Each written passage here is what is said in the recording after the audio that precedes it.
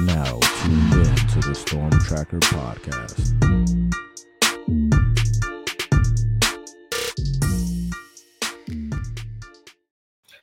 Welcome back, family, to the Storm Tracker podcast. I'm Marcus Benjamin, representing CanesCounty.com, part of the Rivals.com network. And today I'm joined by John Garcia, national recruiting analyst for Rivals.com, to talk a little Miami recruiting. How you doing today, John? I'm doing well, Marcus. We're there, right? Home stretch of the 24 cycle. It's been crazy, and you get the sense it's a little more crazy ahead. Yeah, that's probably an understatement. Just with recruiting and the transfer portal is like this other animal of recruiting, or college football, I guess you could say. These days, it's just been the wild, wild west, pretty much of players jumping here and there, decommitting, committing. You just had a commit, with Jordan Seaton going to Colorado. That was crazy in itself. I mean, usually you have some intel of where he's going. Didn't really have that much intel as far as, national news is concerned. So that was a surprise.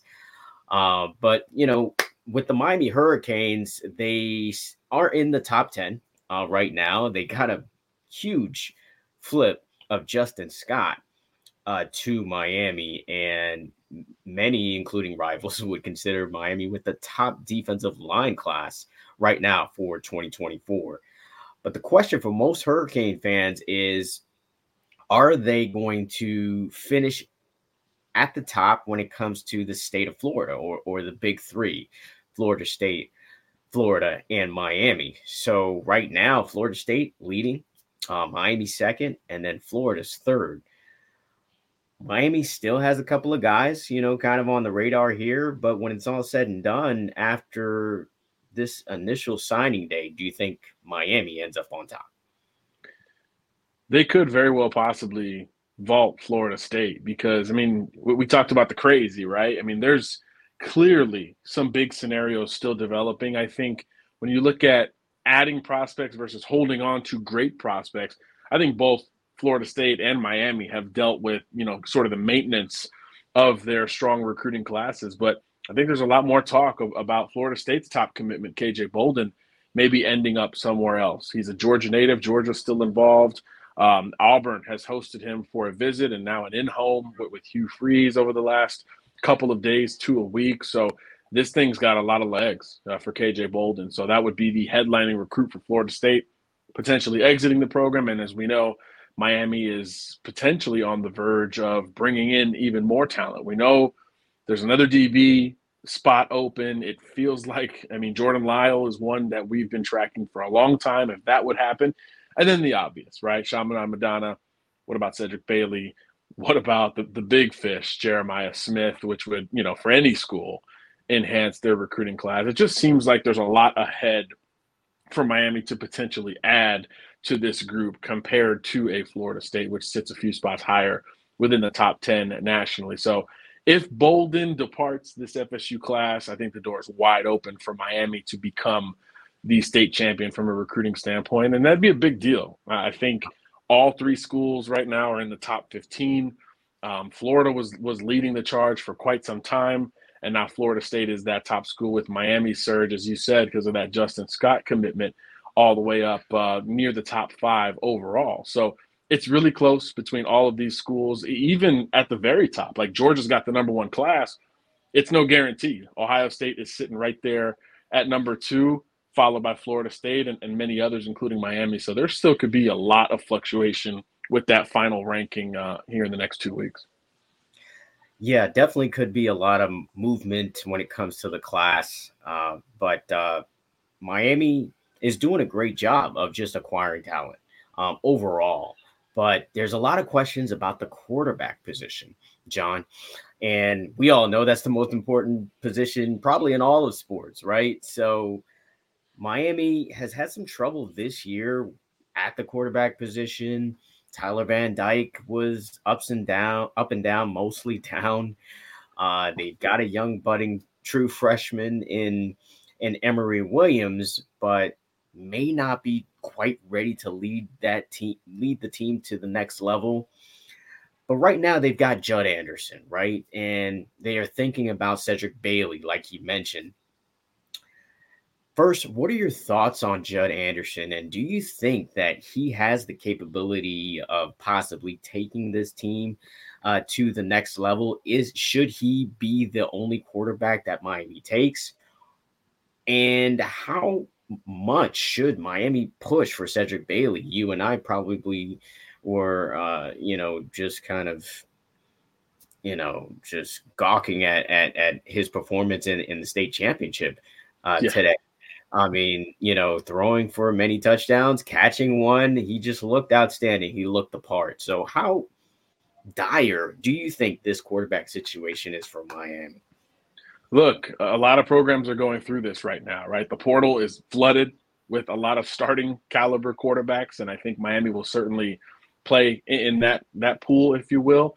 But you've got to bring in depth. I mean, there's really no other way around it. This year – Van Dyke goes down, and then it's Emory, and then he had one other scholarship guy, for most of the season with Brown, who's going to start the bowl game. So just from a number standpoint, it's just not enough. So I do think the possibility of a 2-quarterback class has increased maybe exponentially over the last few weeks and months, hence that scholarship offer to Bailey. And I think now that, as we record this, his state championship run is over. Chaminade dominated Clearwater Central Catholic, in case anybody was curious or surprised.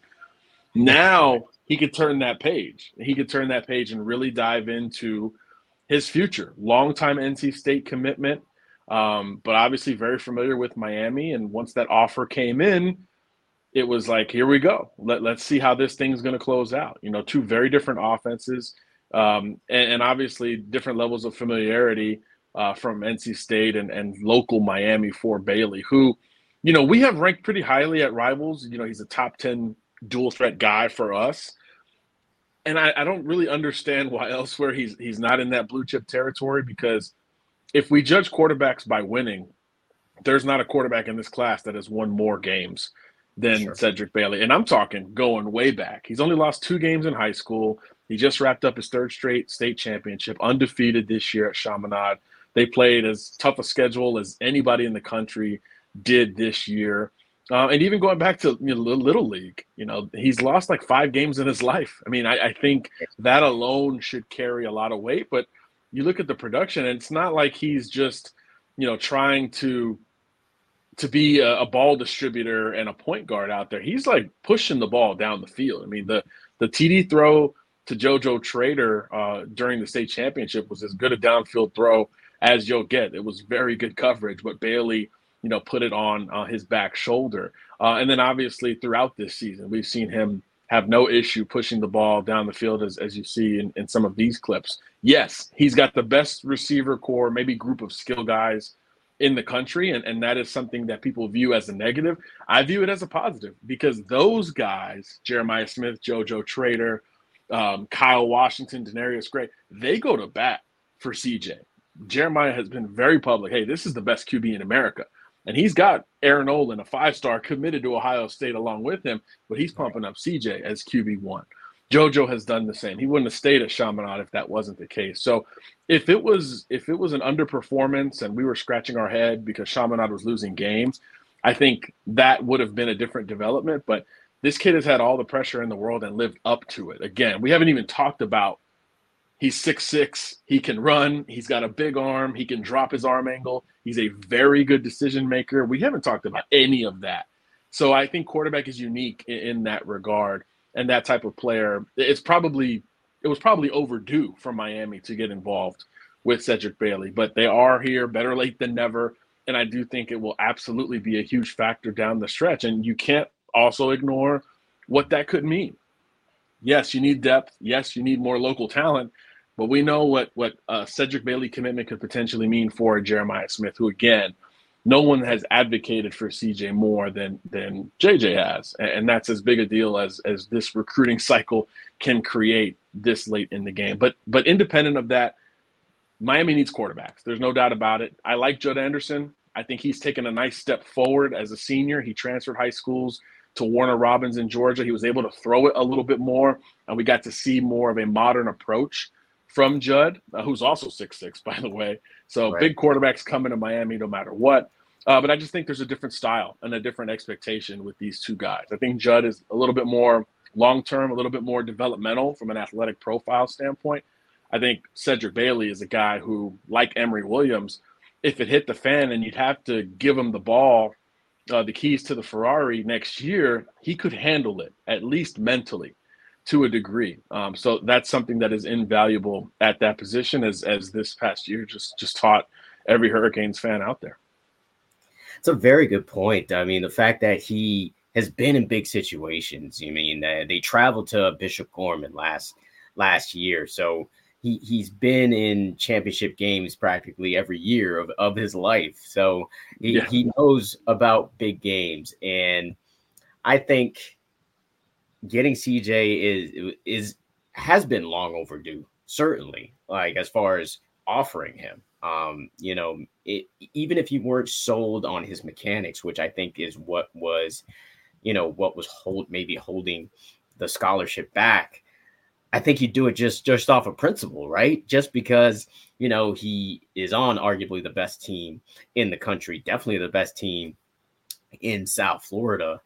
So I think they need to push really hard for Cedrick Bailey, because I'm not totally sold on Judd Anderson. I don't think anybody really is as of yet. I think he's a great project, much like Emory Williams, and we've seen that Emory Williams in a big spot played relatively well against Florida State. So I'm certainly not downplaying the level of skill of Judd Anderson, but to add a Cedrick Bailey to this class would be tremendous for the Miami Hurricanes recruiting class. Now, they're strong in a bunch of positions, and I already mentioned the edge position being one of their strong suits. But from your perspective, I mean, you're knee deep in recruiting. How does the position groups in this class kind of measure up to each other, and which kind of intrigues you the most? Look, it's hard to look beyond that D-line haul, right? You've got a bit of everything coming in for the U. You've got your true interior type who's ready right now in Scott. I think one of the biggest risers in our rankings that released this week was Artavius Jones, the other interior D lineman that Miami's got committed. He's now a top 200 prospect. He's your man. If this guy hits, he could be a first rounder. I mean, he's that athletic. He's that big coming out of the panhandle. So you've got true interior talent coming in, and then just a bevy of pass rushers to flank them. You've got size, you've got speed, you've got length. I think that's the most common denominator with all those edge players. A ton of length, and some guys like the Louisville flip, he's probably ready sooner rather than later, right? Led the state of Alabama in sacks, over 245 pounds right now. Then you've got guys like maybe an Elias Rudolph, who you're expecting to see more from down the line once he gets into that strength and conditioning program and fills out. So you've got a lot of variance with this edge class for Miami as well. Marquise Lightfoot is a baller. I love Booker Pickett from Tampa Wharton. He's had like 50 sacks in the last couple of years. I mean, hard to ignore that, and he's a legacy recruit. I know that was a huge win for Miami over Florida State, as we talk about those two going head-to-head here down the stretch of the cycle. So that D-line group and the edge group specifically, really strong. I think there's a lot of continuity in the receiver group, and obviously maybe there's an addition to go with that group, but I like what Miami's put on paper right now. You've got that combination of local ties, with your JoJo Traders and your Chance Robinsons, and a lot of production with that group. That group's coming in to potentially make a huge impact, and that's a very big position of need. So I think that's maybe an undervalued group, coming to the U. And I think the secondary group has some of those same qualities. Zaquan Patterson's the headliner. He's the Rivals 5-star. He can do everything. We all know that. But I think some of these other players that are high 3-stars, guys we bumped up recently, like a Ryan Mack, are going to be impactful players down the line at Miami. They've got some juice to them. And again, just like we talked about with Bailey, all these kids have played national schedules for years. They're Chaminade kids. They're St. Thomas kids. they're Miami Central, they're Norland. I mean, this is the cream of the crop in South Florida, and we all know when the U is at its apex, those are the kind of kids that are coming into the program every single year. So I think that's a big theme and a strong execution, no matter how it shakes out here down the stretch for this coaching staff. I think you hit it right on the head with the length. I mean, if you look at these guys, they look like Jason Taylor clones. You know, right. Jason Taylor is recruiting these guys. I think the length and just the wingspan of these guys is something that kind of jumps out to me. It's just like, wow, these guys, if they're developed like they should be under a Hall of Fame player coach, then these guys will, have their name called in the NFL soon. And when I say that, I'm talking about the Marquise Lightfoots. I'm talking about the Booker Pickett's, Elias Rudolphs, these guys, Artavius Jones. Love that kid. These are really outstanding talents. You can tell that Miami definitely focused on this position group. Last year, I think it was more of the offensive line that they kind of focused on, and like this year it's the D line. So they're really building this team through the trenches, and Miami's still pushing to kind of build on this defensive line. It's kind of hard to believe with all the talent they already have. They're still pushing for an Armondo Blount, and with the receiving core that they have, they're still pushing for a Jeremiah Smith. Those are 2 5-stars. I've already talked about Justin Scott flipping, a 5-star flipping from Ohio State. Do you see any more potential 5-star flips for this Miami class? It's like the odds say yes, because I don't know if there's another school in the country looking to flip more 5-stars overall than Miami seems to be. We've talked about Jeremiah. I mean, Miami is right there, especially if the Bailey domino falls positively for the program in Coral Gables. I think you talk about Armondo Blount, obviously committed to Miami first after that reclassification. So his clock has been sped up. And even before that point, a year out, we were thinking this was a Miami-Florida State battle. That's gone back and forth heavy. So again, if you talk about Miami winning a state title, pulling a 5-star from Florida State will certainly all but clinch that one for the U. And look, Jeremiah is Jeremiah. That one is going to be its own domino if and when it falls. I think we'll all find out December 20th. I think I've already been assigned by Rivals to go to Chaminade that day. So we'll see how the logistics work out there. But I'm also told Dylan Stewart, the 5-star South Carolina commitment, is one that Miami has still chipped away on kind of behind the scenes. So, I mean, that's 4 5-stars that we know of today that Miami's got at worst a puncher's chance for. So right. With the crystal ball history and the recent history of Miami pulling some pretty big upsets in recruiting, I don't know how many people were tracking the Scott move before it happened. You won't bet against that down the stretch. So I think the odds of adding another 5-star are pretty strong for Miami at this time. And that doesn't even cross over to the Jordan Lyle threshold. I think there's real smoke there for the U. So they're going to add blue chip talent at some point here over the next few weeks. It's just a matter of which names and how high up that pushes the class when all is said and done. But no doubt, Miami's among the most exciting teams to track here down the stretch. Absolutely. I mean, you mentioned Jordan Lyle, and this is a name that's been in conversations with Miami about, flipping for weeks now. And we were actually expecting this to happen kind of way earlier, but it seems like Lyle is definitely kind of waiting out the process and going to wait after the state championship in order to make a decision, which is, of course, perfectly fine. Of course, you kind of want to focus on, the task at hand, which is winning a state title. Again, with St. Thomas Aquinas, definitely one of the powerhouses of the Sunshine State. But what have you heard lately with this situation, and do you still feel confident that this could happen? Yeah, look, Miami has been comfortable with this running back group. I think there's been, the timeline is kind of open for this one. It had been up and down. At different points, he would talk to Lyle, and he would say, well, this program's talking to me. This program's still talking to me. Miami was kind of in and out of that, but lately there's no doubt that the pressure and the consistency has increased from the Hurricane angle. And yeah, you've covered Jordan as long as I have. He's a very business first approach kind of kid. He's not going to do like a huge, Instagram commitment with the hats and all of that. He's very much a business like person, and that's kind of how he plays, as a strong one-cut runner. We actually, in this update, moved him to the top running back spot in the state of Florida, which was really hotly contested over the last few months, because you've got Chauncey Bowens, who's headed to Georgia.